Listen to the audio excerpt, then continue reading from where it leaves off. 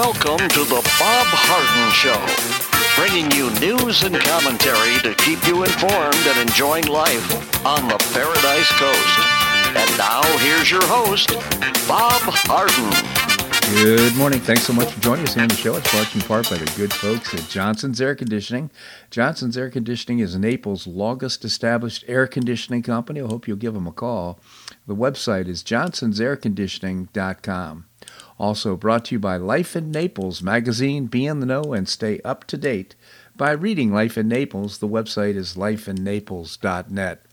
We have a terrific show for you today, including special guest William Yateman. He is a senior legal fellow with the Pacific Legal Foundation. We'll be talking about what's happening on Capitol Hill. Phil Kerpen is the president of American Commitment. We'll be talking about the Inflation Reduction Act and what kind of an impact it's had on seniors. Well, it's not good. Dean Clancy is a senior policy fellow at Americans for Prosperity. We'll visit with Dean as well as Larry Bell, endowed professor at the University of Houston in space architecture and author of many books. His latest, Architectures Beyond Boxes and Boundaries, My Life by Design. It is September the 8th, and on this day in 1974, in a controversial executive action, President Gerald Ford pardoned his predecessor, Richard M. Nixon, for any crimes he may have committed in participating in while in office. Ford later defended his action before the House Judiciary Committee, explaining that he wanted to end the national divisions created by the Watergate scandal. The Watergate scandal erupted after it was revealed that Nixon and his aides had engaged in illegal activities during his re-election campaign and then attempted to cover up the evidence in wrongdoing. With impeachment proceedings underway against him in Congress, Nixon bowed to public pressure and became the first American president to resign. At noon on August the 9th, Nixon officially ended his term, departing with his family in a helicopter from White House lawn. Minutes later, Vice President Gerald R. Ford was sworn in as the 38th President of the United States in the East Room of the White House. After taking the oath of office, President Ford spoke to the nation in an address declaring, "My fellow Americans, our long national nightmare is over." Ford, the first president who became into office through appointment and was not reelected, had replaced Spiro Agnew as the vice president only 8 months before in a political scandal independent of Nixon's administration's wrongdoings. In the Watergate affair, Agnew became forced to resign in disgrace after he was charged with income tax evasion and political corruption. Exactly 1 month after Nixon announced his resignation, Ford issued the former president a full, free, and absolute pardon for any crimes he committed while in office. The pardon was widely condemned at the time. Decades later, the John F. Kennedy Library Foundation presented its 2001 Profile and Courage Award to Gerald Ford for his 1974 pardon of Nixon. In pardoning Nixon, said the foundation, Ford placed his love of country ahead of his own political future and brought needed closure to a divisive Watergate affair. Ford left politics after losing in 1976 presidential election to Democrat Jimmy Carter. Ford died on December the 26, 2006, at the age of 93. Kind of interesting to reflect on Tucker Carlson's whole view of this. He cited the fact that there were actually participants, the government participants from the CIA or FBI, that participated. 5 of the so-called criminals going into Watergate were government employees. The fix was in, as you can probably tell. They didn't want Nixon was the most popular president ever elected to office, and just a short time after that, he was forced to leave office. Well, the question is why? Why? What's behind that? It's just so interesting to think about that. And by the way, Ford was not a particularly dynamic person, to say the least. Well, Tropical Storm Lee became the 4th hurricane of the year yesterday, strengthening in Category 4 storm as it moved across the open Atlantic Ocean near the northeast Caribbean. Forecasts suggested it could continue to intensify, likely reaching Category 5 status today with winds over 160 miles an hour. Whether or where the system will make landfall is still unclear. Lee's current trajectory has it passing north of the Lesser Antilles and Puerto Rico through the region, expected to see tropical storm-like conditions through the weekend, and that would be in Puerto Rico. The system is currently tracking towards the southeastern U.S. coast.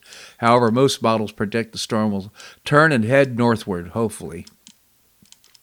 The timing of Lee's pivotal northward will determine to what degree it impacts or makes landfall along the east coast of Canada sometime the next second half of next week. Only 4 storms have made landfall at Category 5 hurricane levels in the United States history. Experts say the record warm waters fueled a process known as rapid intensification, where maximum sustained wind speeds increase by as much as 35 miles per hour within a day. So Lee could wreak some havoc on the east coast of the United States. We just hope it turns, and they suggest that it probably will turn away from the United States and out to sea. Well, the Nasdaq fell for the 4th straight session as Apple stock, its biggest component, came under major pressure. Apple's been lost about $200 billion in market value over the past 2 days since Bloomberg reported that the Chinese government was going to widen its ban on using iPhones. Any threat to Apple's business in China is going to worry investors.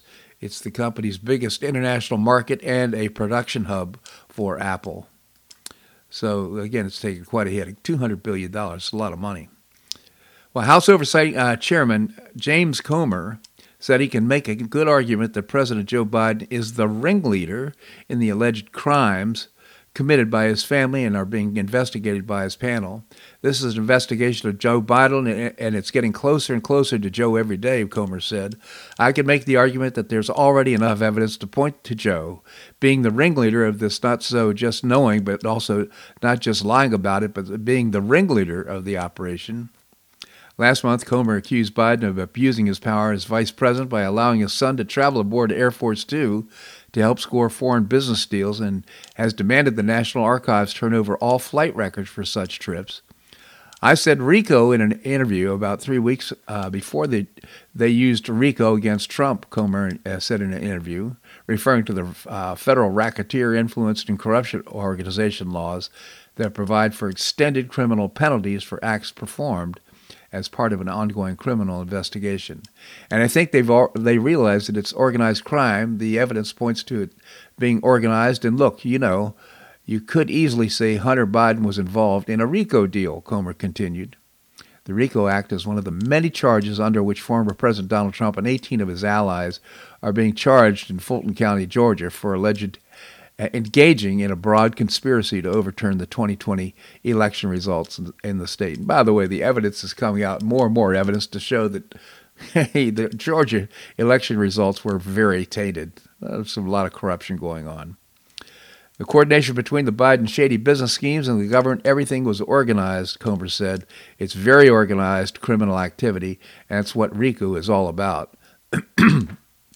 On Wednesday, Comer requested deeper access to records in the Biden family probe held by the National Archives, while pointedly warning the American Historical Agency is threatening to withhold some evidence as quote-unquote personal.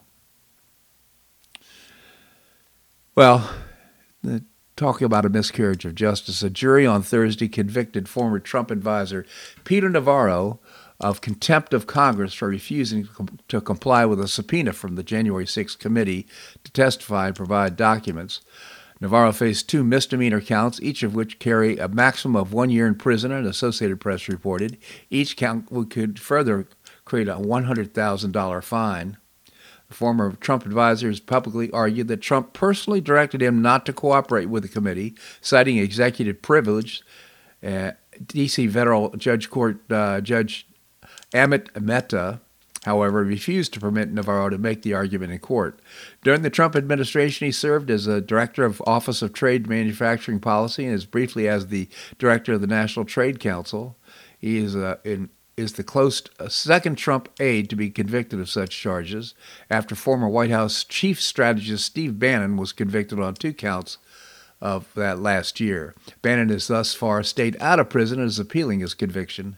Again, just a terrible miscarriage of justice. So many people have not honored the request for former attorneys general under Biden, you name it, have not responded to these requests and end up just walking. Nothing is done about it. So they're using this justice system to hurt associates of Trump. And further, Fulton County, Georgia, District Attorney Fannie, I think it's Fannie, but I call her Fannie Willis, a Democrat, has authorized a strongly worded 9-page letter in response to a request from House Judiciary Chairman Jim Jordan, a Republican from Ohio. Jordan has asked for all documents related to her prosecution of former President Donald Trump and 18 others on charges related to election interference.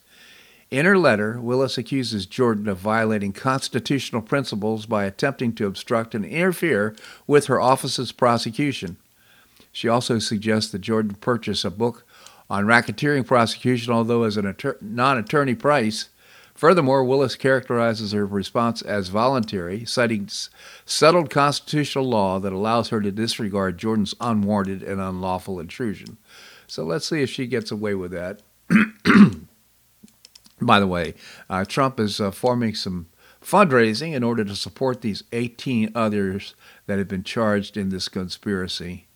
It's just so unfortunate that lawfare, the use of weaponization of the judicial process against Trump and his allies. So unfortunate. Well, the U.S. Open semifinal between Coco Gauff, and by the way, if you haven't seen her play, this young lady is just magnificent, and Karolina Markova was delayed earlier in the second set because of a disruption by environmental activists in the Arthur Ashe Stadium. That happened last night. Gauff was ahead 6-4 and 1-0 in the second set when play was halted for at least 40 minutes. Tournament referee Jake Garner came out onto the court while security headed toward where the protesters were. They were wearing shirts that read, "End fossil fuels." What bozos. At least one person glued their feet to the ground, making it harder to be removed, a spokesman for the U.S. Tennis Association said. Should have just left them there, glued to the ground. Let them figure it out. Turn off the lights in any event and get rid of fossil fuels. Well, fossil fuels exist, whether you mine them and bring them up for use or not. So ill-informed, these people.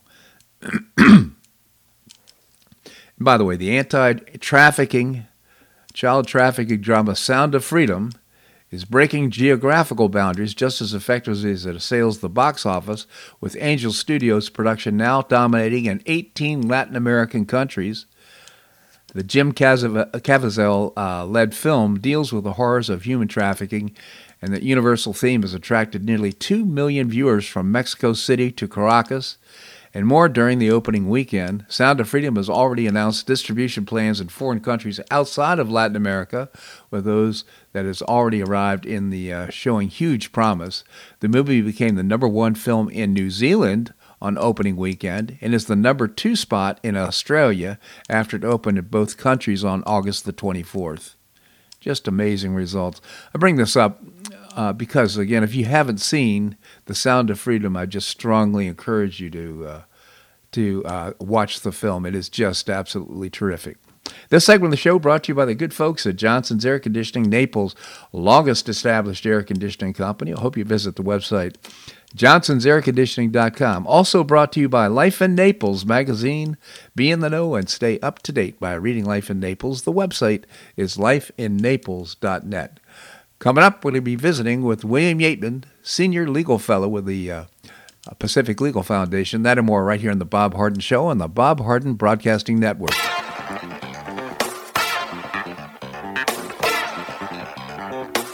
Stay tuned for more of The Bob Harden Show here on the Bob Harden Broadcasting Network.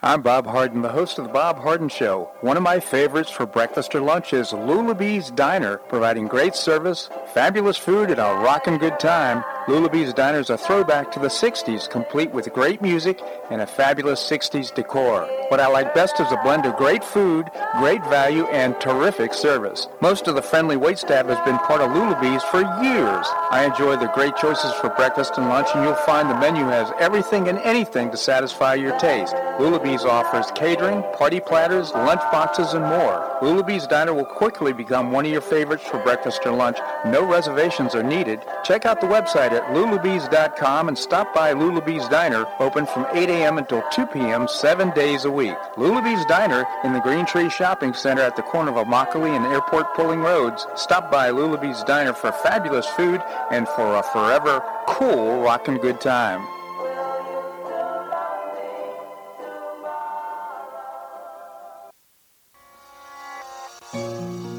Collier County Sheriff Kevin Rambas says the number one reason the elderly become victims is isolation. The Collier Senior Center goes a long way in keeping seniors connected with the community and with each other. The Collier Senior Center, located at 4898 Coronado Parkway in Golden Gate, provides comprehensive information regarding services and resources that affect the quality of life of older adults and their caregivers in Collier County, empowering them to maintain independent and meaningful lives. Here's Esther Lully, Director of Collier Senior Center. Everyone, every senior is welcome. There's diversity there. It's vibrant. It's a caring atmosphere. So there's a reason we offer the services and programs that we do. We want to help enrich the lives of senior members and provide support to their caregivers. Want to find out more? Visit collierseniorcenter.org. That's collierseniorcenter.org. Or call the Collier Senior Center at 239-252-4541. That's 252-4541.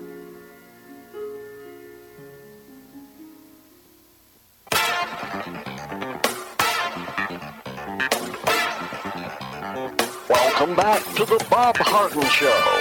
And now here's your host, Bob Harden.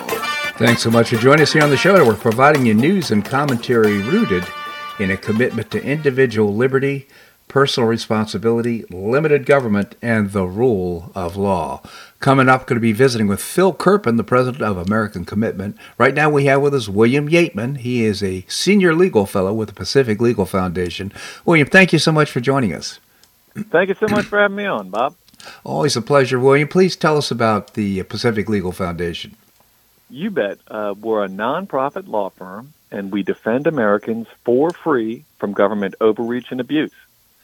And I believe it's pacificlegal.org, if I'm not mistaken. Pacific Legal is the .org is the website. So, William, we brought up the topic of congressional appropriations, and there seems to be a kind of internal battling going on between the House and the Senate, and also within the Republican Party. Maybe you could give us an update.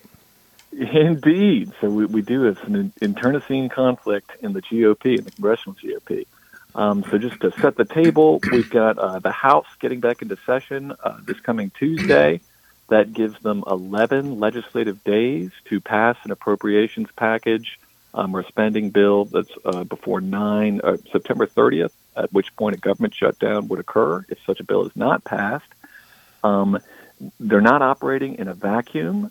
That is to say that the debt limit or the debt ceiling limit deal that was reached earlier this year did speak to spending levels. And it set a baseline for 2024 spending of $1.57 trillion with a T. And what we have, and here's the scorecard, in the Senate, we have the GOP is in agreement that we've got with the Democrats, the bipartisan agreement that they want to go about $50 billion over the debt ceiling limit deal. Now, most of that they want to achieve by about $40 billion worth in a supplemental spending package that would basically just ignore the debt limit, the debt deal outright. So, Senate $50 billion over. We've got a bipartisan agreement on that. Alas, in the House, they're coming in at about $60 billion under that $1.57 trillion deal that was wrought, the debt ceiling limit bill. So, effectively $50 billion over in the Senate, $60 billion under in the House. How this will play out is really anyone's guess. We've got both dug in their heels. We've got potentially multiple legislative vehicles. I mean, that is to say they're working on the appropriations bills. It's likely that they'll pass a continuing resolution. That is to say, a stopgap measure to give them more time to negotiate, so as to avert a government shutdown on September 30th. And at the same time, we've got this Senate desire to pass a supplemental package, about $40 billion worth of spending. But again, it's completely outside the framework of that debt ceiling limit deal. So I am loath to prognosticate. I will say, I guess my politics are going to lean towards where the House is coming from. Having surpassed a $31.4 trillion national debt, I think it's time to get serious about our spending, time to get serious about reining it in and being responsible, fiscally responsible. So I'm sympathetic to what the House is doing, but I'm loath to guess how this will play out. I mean, we'll have, as these legislative days play out, we'll get more information and we'll have subsequent updates. But at this point, it is they both are playing a bit of brinksmanship. Yeah, well, of course, if you use inductive reasoning and just look at the past and what's happened, the Republicans will probably cave. We hope not. Right now, the Freedom Caucus is digging in their heels with regard to Kevin McCarthy. The question is he going to survive as Speaker of the House through this entire process? Look, I echo 100% what you just said, and I'll note this. The Freedom Caucus bargained in exchange for voting for Kevin McCarthy to become Speaker. They made him implement a rule change that allowed what is known as a motion to vacate, but it in essence allows any member of the House to put forward on the floor, the House floor, a motion that if a majority of the House voted for it, would basically take the speakership away from Kevin McCarthy. My point here is that they wielded this threat in the past. I mean, you are correct that in normal course, the Republicans do cave on these sorts of issues. However, in the debt ceiling deal, or that debt ceiling negotiation that McCarthy had with Biden earlier this year, the GOP did come out on top. And a major factor in them coming out on top was the Freedom Caucus's ability to leverage this threat of the motion to vacate for Speaker McCarthy, to hold his feet to the fire in order to ensure that he wrought a good deal with President Biden on that debt ceiling limit. So that was a long-winded way of saying I'm hopeful that the Freedom Caucus and sort of their oversight, if you will, of Speaker McCarthy's actions will result in a more favorable outcome than otherwise would be the case. Well, we certainly hope so. Now, in a different issue, of course, the adjudication of what's happening with the Biden crime family. In fact, Comer came out and suggested that actually Joe Biden himself was the ringleader of this entire operation. But he's apparently made an appeal to the National Archives to produce some unredacted emails. Any comments? Well, indeed. So this is his latest request from Representative James Comer. And again, he's the chairman of the House Oversight Committee. So he certainly has jurisdiction in this affair. But he is seeking, we've already talked on prior Fridays about how he's seeking Joe Biden's emails when he used one of three aliases. This week, it's a new request asking specifically for all business dealings in a specific time period. And as evidence of the sort of email he wants from the archives, he's got a very damning email thread whereby in 2015, the Hunter Biden and the Burisma type, foreign associates actually sent talking points to the president. I mean, exercised some sort of participation in the crafting of talking points to the then Vice President Biden. I mean, it's very alarming stuff. Yeah. So that email that he already has in his possession alone certainly raises eyebrows. It makes one wonder, and this is a point that was raised by Andrew McCarthy at National Review Online. If Comer has this document, and these sorts of documents have been in the government's possession since 2015, what on earth has Daniel Weiss been doing? The counsel who's been the prosecutor who's been investigating Hunter Biden. I mean, why has he not made any effort whatsoever to access these sorts of documents that, again, do seemingly implicate his interminable investigation? Yeah. So quite a revelation coming out of Congress with respect to this Comer request. Absolutely. Just no more evidence of miscarriage of justice. We've got to get this fixed. Again, William Yeatman, a senior legal fellow with the Pacific Legal Foundation. The website is pacificlegal.org. William, always appreciate your commentary here on the show. Thank you so much for joining us. Thank you so much for having me on, Bob. Always a pleasure. All right, coming up, Phil Kerpen. He is the president of American Commitment. He's got some questions about the Inflation Reduction Act and its impact on seniors. That and more right here on The Bob Harden Show on the Bob Harden Broadcasting Network.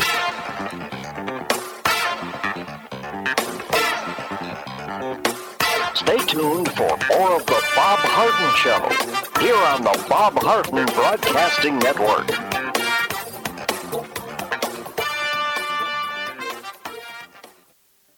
You have questions about your retirement?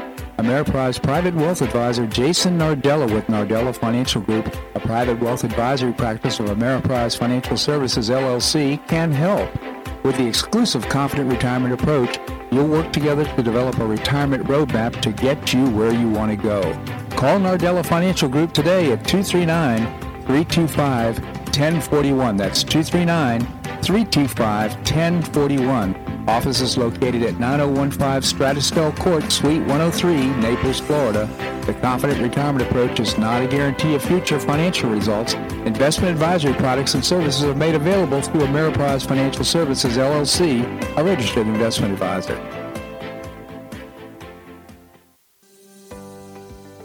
Gulf Shore Playhouse is passionately committed to enriching our cultural landscape by producing professional theater to the highest artistic standards and providing unique educational opportunities to folks in a spirit of service, adventure, and excitement. Gulf Shore Playhouse has expanded immensely, outgrowing its current facilities, with dreams of expanding even further in order to better serve the community, broaden the economic impact, and strengthen the cultural fabric of our region. Gulf Shore Playhouse is building a 44,000 square foot state-of-the-art theater and education center on 3 acres at the corner of First Avenue South and Goodlet Frank Road. To find out more about Gulf Shore Playhouse, the state-of-the-art performing arts center, and about this season's exciting productions, visit GulfShorePlayhouse.org. That's GulfShorePlayhouse.org. We'll see you at the show.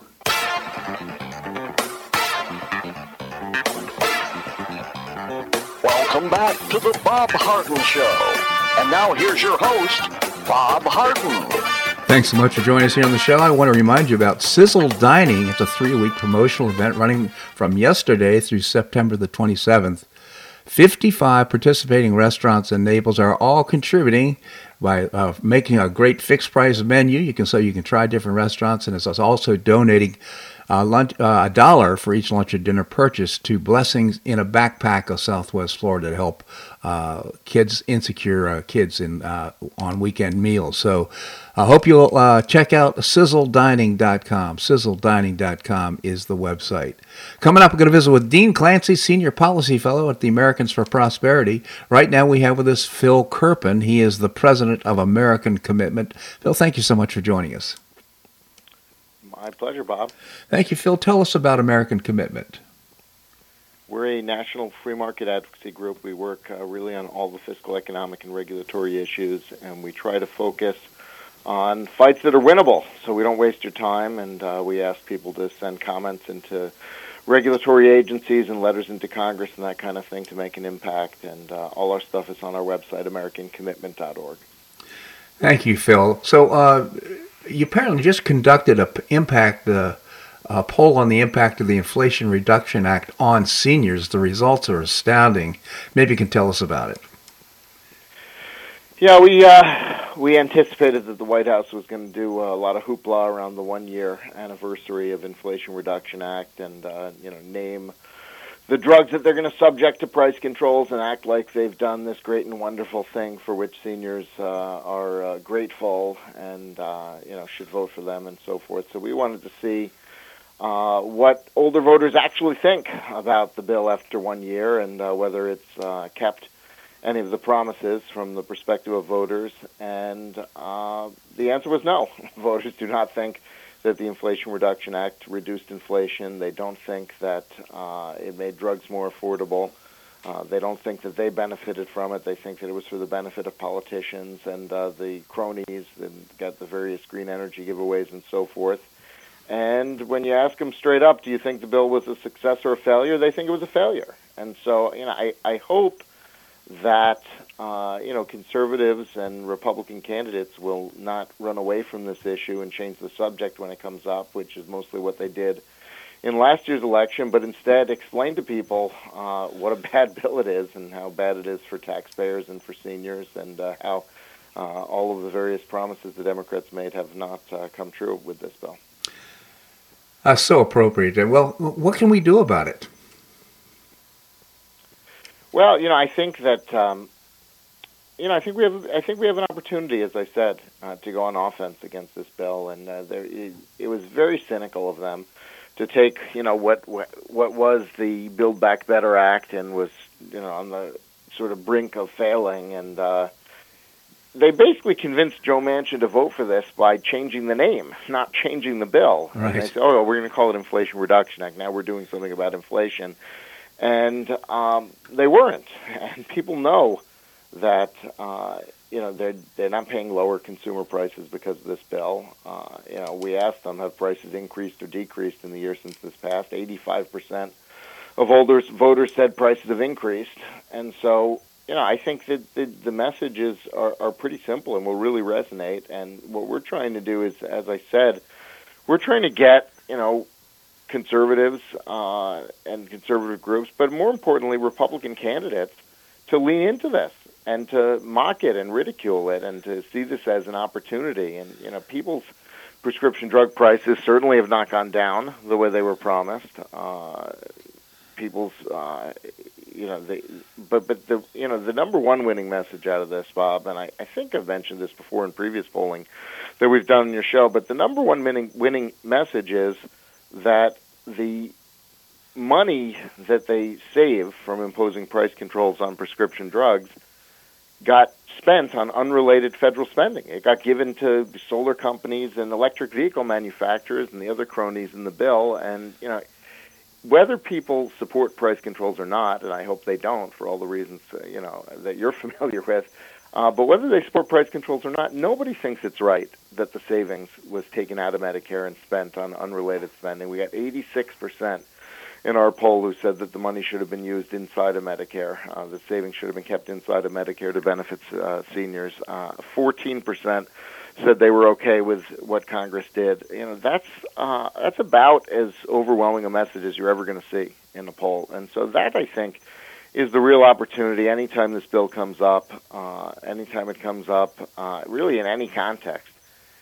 You ought to say, whatever you think about the Medicare price controls, the idea that $280 billion was taken out of Medicare and spent on green energy giveaways and other corrupt crony stuff in this bill, it's indefensible. Really, nobody thinks that was a good idea. Maybe 14% do, but 14% would probably tell you the sky isn't blue because there's always a few people who just go against. You ask them something obvious and they don't want to play along, and so it's about as close to unanimous as you're going to get on something like that. Yeah. And every candidate who's running against anyone who voted for this bill ought to be talking about that feature of it, that they rated Medicare, used it as a piggy bank for unrelated spending in this bill, and it's a huge winning message, and it's a huge opportunity. And it was mostly wasted last year. Maybe the bill was too freshly passed, for it to be kind of politically resonant, but I think this has got to be a major topic going forward, and we can't allow the Democrats to score political points off a bill that was structured the way this one was, and the opportunity is there to push back on it. Yeah, I mean, if I'm not mistaken, Medicare is in severe financial trouble, so something's got to be able to correct it. So this administration basically took money out of Medicare, the pool of money to support Medicare, while it's in the process of going bankrupt and having fewer dollars to spend per senior on Medicare benefits. Right, and, as I said, I'm not sure it's a great idea to use government price controls to reduce prescription drug spending. It's almost certainly not, in that we're going to get a lot fewer drugs developed as a consequence of that. But, that's kind of a little bit of a hard debate because you got to explain to people why price controls are bad and everything. Everyone agrees that if you can reduce prescription drug spending by that amount, the money should have been kept in Medicare, which is not what they did. I mean, that's an almost universal agreement issue. And so, as I said, that's a big political opportunity. Indeed. Again, Phil Kerpen, president of American Commitment. So, Phil, what would you like each of us to do about this? Well, this one's a little bit trickier because this is not, we got a letter to Congress, although, we do have one if people want to send a letter to Congress about AARP's advocacy on this bill and how they betrayed seniors. We do have that on our website at AmericanCommitment.org. If you click on Commitment to Seniors, you can see that. But I really think this is just about, when conversations come up about this bill, being ready to push back with that message and make sure that people understand that that's sort of fundamentally what this bill did, and it really, in particular, urge any Republican candidates that for office to talk about this and go on offense against it, and to see this as the opportunity it is, because Republicans are way too hesitant to ever talk about anything healthcare related. They just think, oh, healthcare is a Democrat thing. I'm going to switch the topic to something else, and that's why Democrats always win on healthcare, even though the bills that they pass are so bad. Oh. Phil Kerpen, again, president of American Commitment. I hope you visit the website, americancommitment.org. Phil, I just genuinely appreciate your commentary here on the show. Thank you so much for joining us. All right. My pleasure. Have a good one, Bob. You too. Thank you so much. All right, coming up, we're going to be visiting with Dean Clancy. He is a senior policy fellow with Americans for Prosperity. That and more right here on The Bob Harden Show on the Bob Harden Broadcasting Network.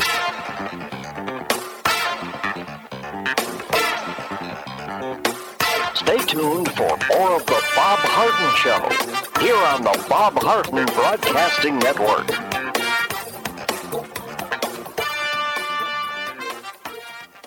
Two-thirds of parents prefer educational options for their children, with 40% strongly preferring options for their child's education. School choice is a growing movement, one that is already lifting thousands of kids across America. The Optima Foundation, a 501c3 nonprofit corporation, was founded to support the establishment and expansion of superior quality schools of choice. Optima's goal is the successful launch of Hillsdale College Varney Charter School, Initiative Classical Academies, and other schools of excellence across the state of Florida, serving kindergarten through the 12th grade. The mission is to train the minds and improve the hearts of young people through a content-rich classical education in the liberal arts and sciences with instruction in the principles of moral character and civic virtue. And a terrific product of the process, Naples Classical Academy has already opened here in Naples.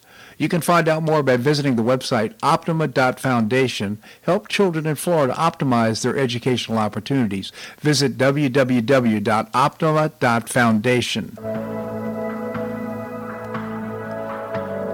Do you suffer from joint pain in your shoulders, hips, or knees? I was suffering from debilitating pain in my knees. On a referral, I saw Dr. George Markovich with the Institute for Orthopedic Surgery and Sports Medicine. He successfully treated my symptoms and pain for several months. Finally, having exhausted all alternatives for pain management, Dr. Markovich and I agreed that surgery was my best alternative. Dr. Markovich replaced both of my knees in 2006, and I now have full range of motion in both knees, and I have no pain. I now play golf and exercise free of debilitating pain in my knees. Don't suffer needlessly with joint pain. Call orthopedic surgeon Dr. George Markovich with the Institute for Orthopedic Surgery and Sports Medicine at 482-5399. That's 482-5399. He did a great job for me, and he'll help you too.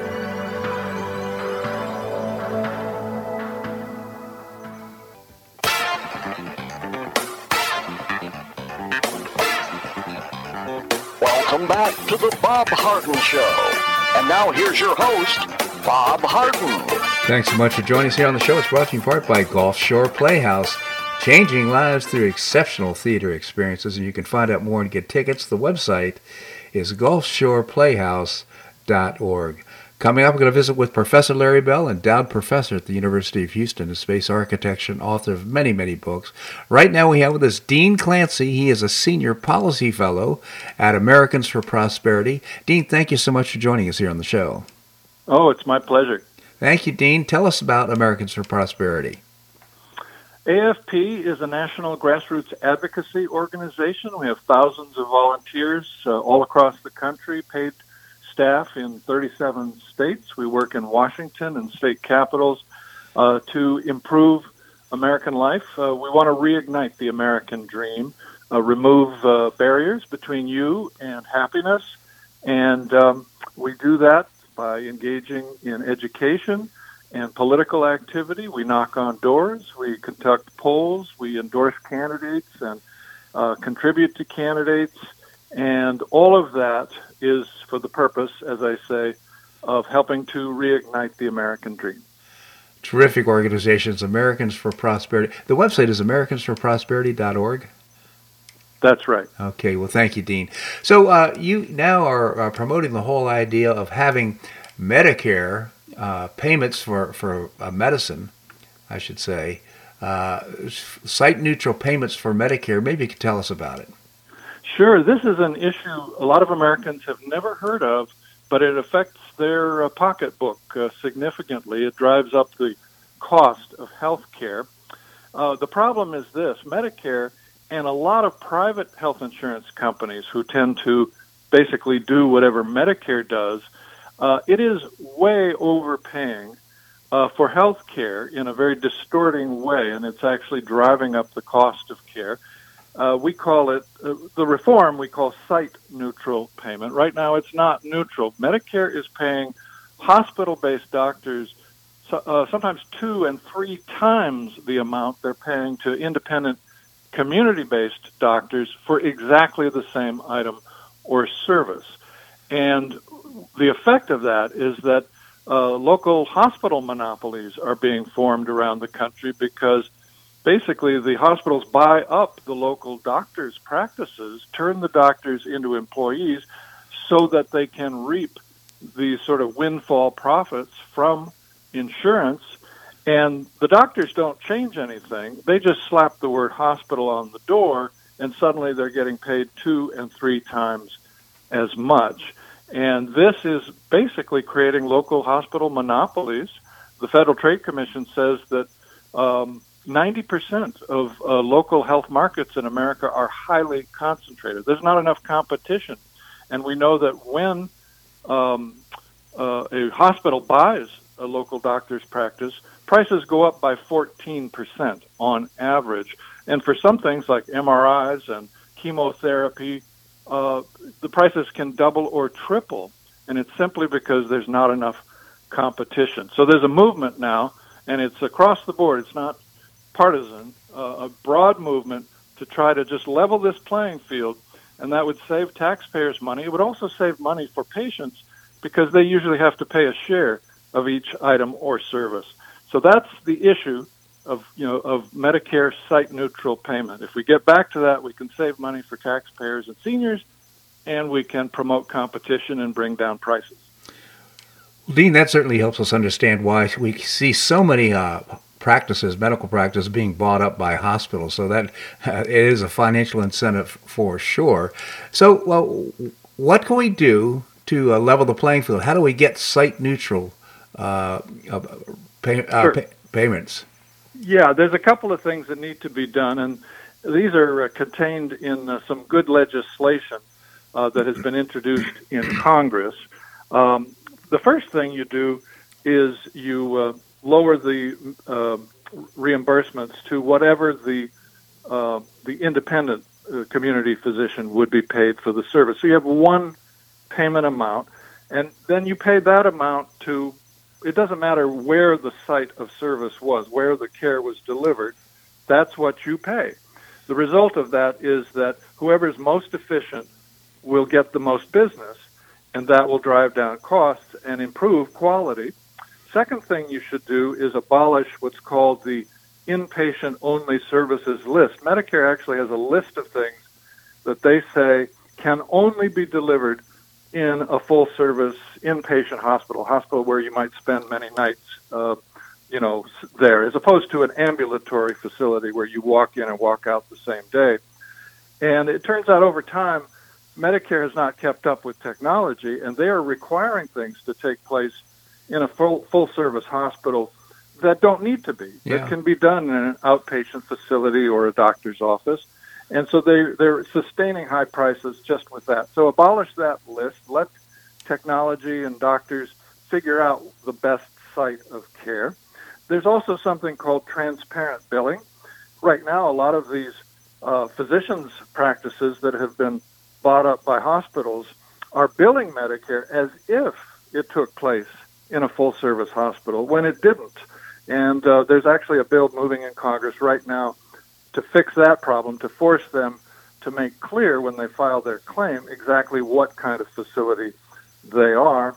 And I'll mention those bills. First of all, there's the SITE Act. It's SITE in all capital letters, introduced by Senator Mike Braun of Indiana. It would do all of the things I just said to give a site-neutral payment, and would save something like between $200 and $500 billion with a B over 5 years for taxpayers, and would probably save seniors and other insured people maybe $200 billion over 10 years on their out-of-pocket costs.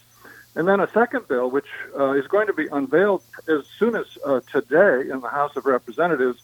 We don't have a name or bill number. Well, we do have a name. It's called the Lower Costs, More Transparency Act, and it's been put together by the leadership of the House of Representatives, and it contains that provision I mentioned about billing transparency. The doctors have to actually make clear whether they really are a hospital or not, and that would be the first step towards site-neutral payment, saving that money for taxpayers and seniors, and weakening the grip of these local healthcare monopolies.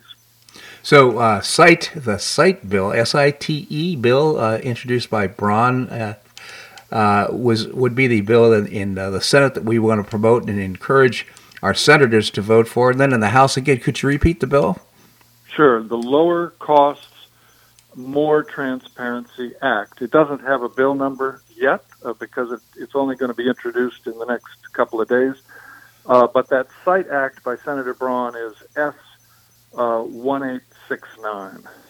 I really appreciate this. So this is something we could do about. We should contact our congressmen and senators and just encourage them to pass these bills, because it sounds like it's a no-brainer. It's really correcting problems that should be nonpartisan.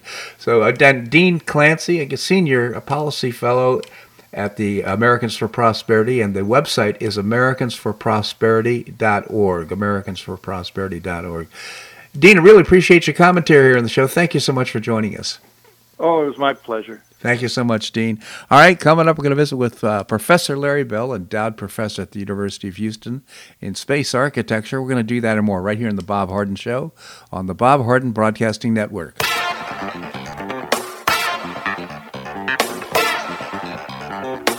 Stay tuned for more of the Bob Harden Show here on the Bob Harden Broadcasting Network.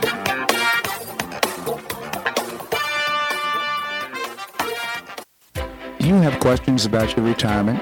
Ameriprise Private Wealth Advisor Jason Nardella with Nardella Financial Group, a private wealth advisory practice of Ameriprise Financial Services, LLC, can help. With the exclusive Confident Retirement approach, you'll work together to develop a retirement roadmap to get you where you want to go. Call Nardella Financial Group today at 239-325-1041. That's 239-325-1041. Office is located at 9015 Stratusdale Court, Suite 103, Naples, Florida. The Confident Retirement approach is not a guarantee of future financial results. Investment advisory products and services are made available through Ameriprise Financial Services, LLC, a registered investment advisor.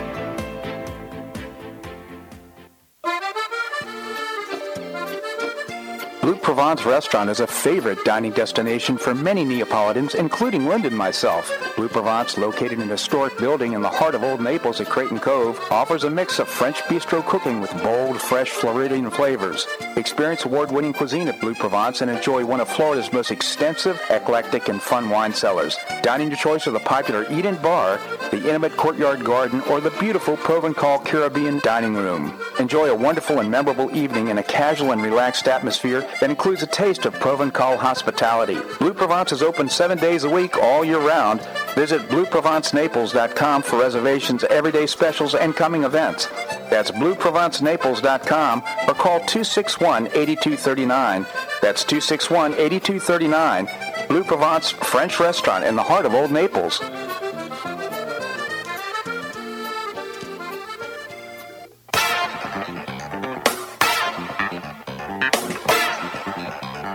Welcome back to the Bob Harden Show. And now here's your host, Bob Harden. Thanks so much for joining us here on the show. Hearing the Blue Provence commercial just reminds me that they're participating in the Sizzle Dining 3-week promotional event running to the 27th of September. So I hope you'll go to sizzledining.com and also go to Blue Provence and enjoy a wonderful 3-course fixed price meal. We have with us Professor Larry Bell, endowed professor at the University of Houston in space architecture and author of many books. His latest, Architectures Beyond Boxes and Boundaries, My Life by Design. It is a terrific read. I've enjoyed it so much. He also writes his column for Newsmax.com. It's called On Point. Professor, thank you so much for joining us here on the show. Bob, I always enjoy our conversations. Thanks so much. My pleasure, Professor. Your latest column, and this is so important in so many different ways, Zero Net EV Economic Climate Benefits and Government Admits It. Maybe you can tell us about it. Yeah, it covers a lot of different aspects of the notion of electric vehicles. And first of all, if you want an electric vehicle, fine. They're kind of cool and so on. But don't believe all the advertising and really consider the implications of them, because even the government now admits, if you look in Federal Register and there's environmental assessment that goes with the Department of Transportation report that they have absolutely 0.000 benefit to climate, so there's no saving there, and they're heavily subsidized. They cost even with subsidies, they cost the auto manufacturers a lot of money to produce, and so they're going into the hole as far as production costs. So they pack those extra costs onto to gasoline automobiles. And of course, the Biden administration and Democrats want to push a lot more electric vehicles out, and they have a lot of problems that you have to understand.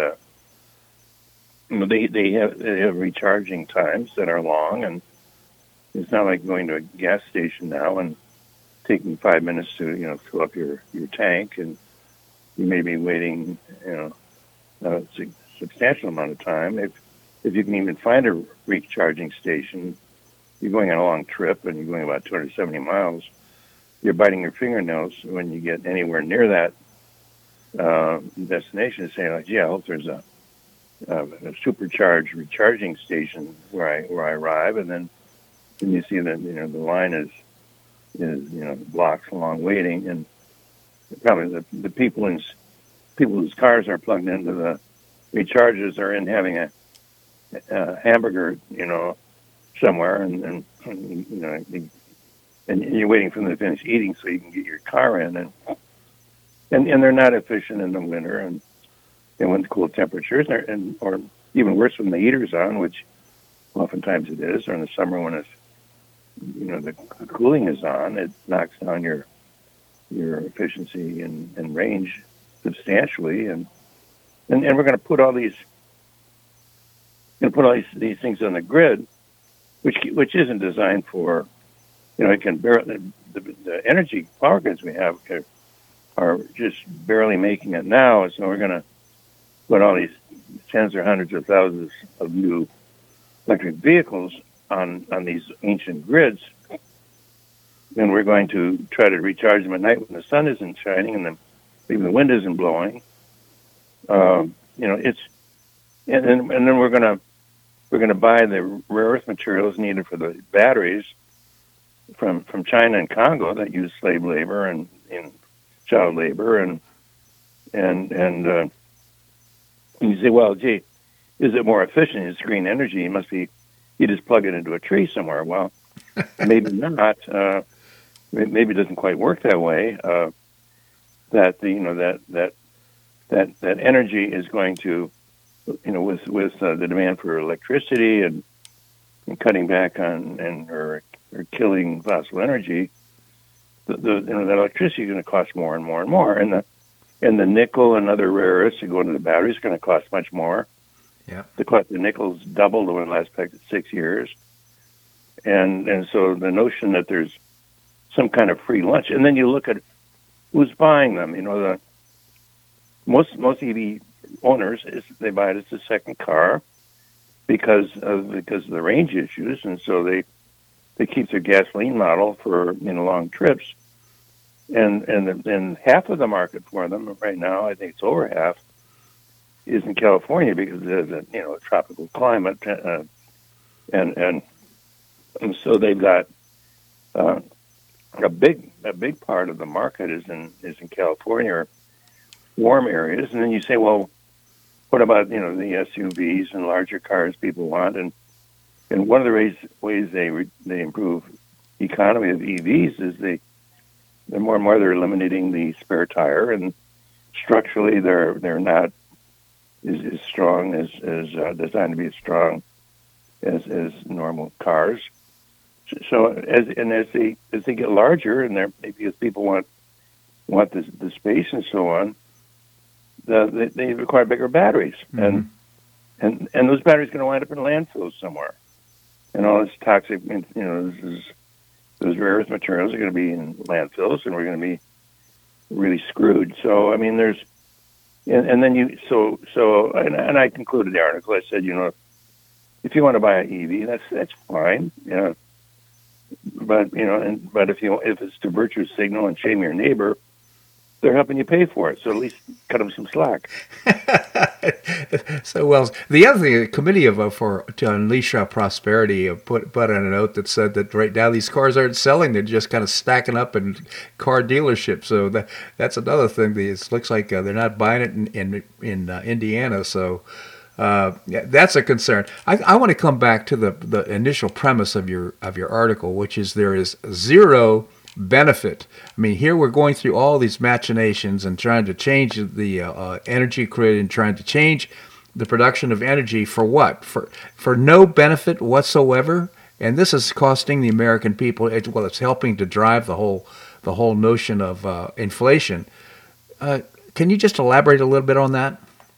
Yeah, it's let's just take the issue of the batteries, for example. And I mentioned in the article that the Tesla battery costs $10,000. The trade-in on an electric vehicle, by the time you trade it in, it's probably in a second or third battery. So you've got a lot more money invested in it, and so they're gonna cost more in the market. And I think a lot of people better hang on to their gasoline cars if this is the case, because they're gonna have a better trade-in and so on. But I come back to this. This ties in with the total insanity of first they want to, they're trying desperately to make, and they have been for some time, make carbon dioxide a pollutant so they can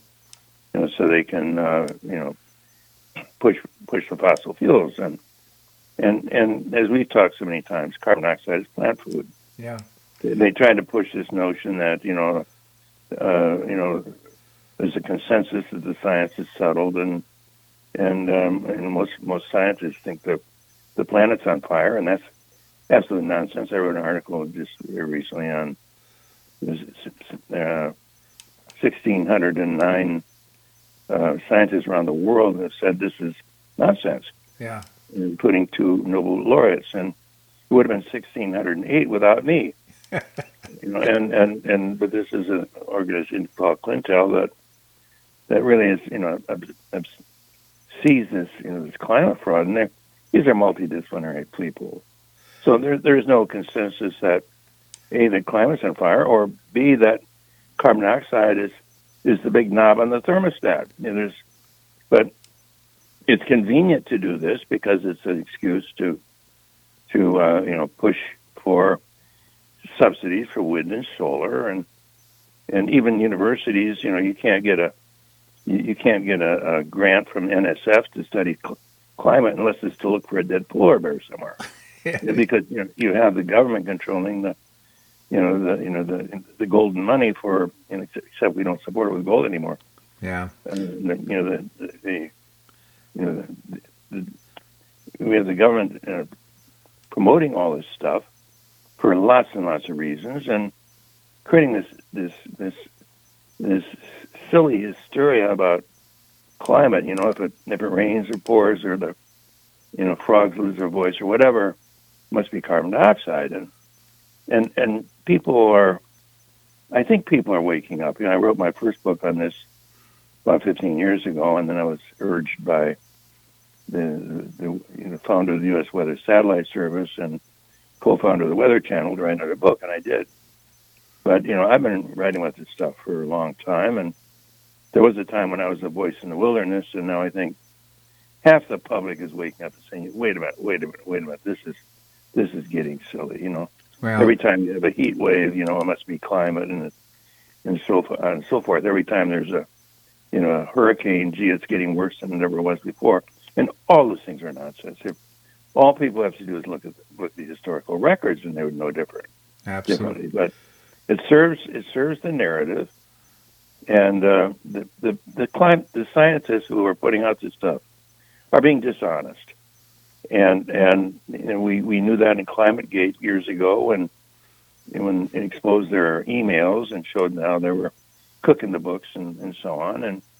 But there's so much money behind this, Bob. Indeed. Again, Professor Larry Bell, endowed professor at the University of Houston, I encourage you to read. Well, he's written so many good books on climate change. That would be a good Scared Witless, The Prophets and Profits of Climate Doom, I believe is your latest book on the climate. That's right. Yeah, that's right. In any event, Professor, and go to Newsmax.com and check out Professor Bell's column On Point. I genuinely appreciate your commentary here on the show. Thank you so much for joining us. That was always fun. Thank you. My pleasure indeed. Well, that's a wrap here on today's show. I hope you enjoyed it. I hope you'll tune in again Monday. We have some great guests lined up for you. And I just genuinely express my appreciation for your listening to the show. Thank you so much. I hope you make it a great weekend on the Paradise Coast or wherever you are. Namaste.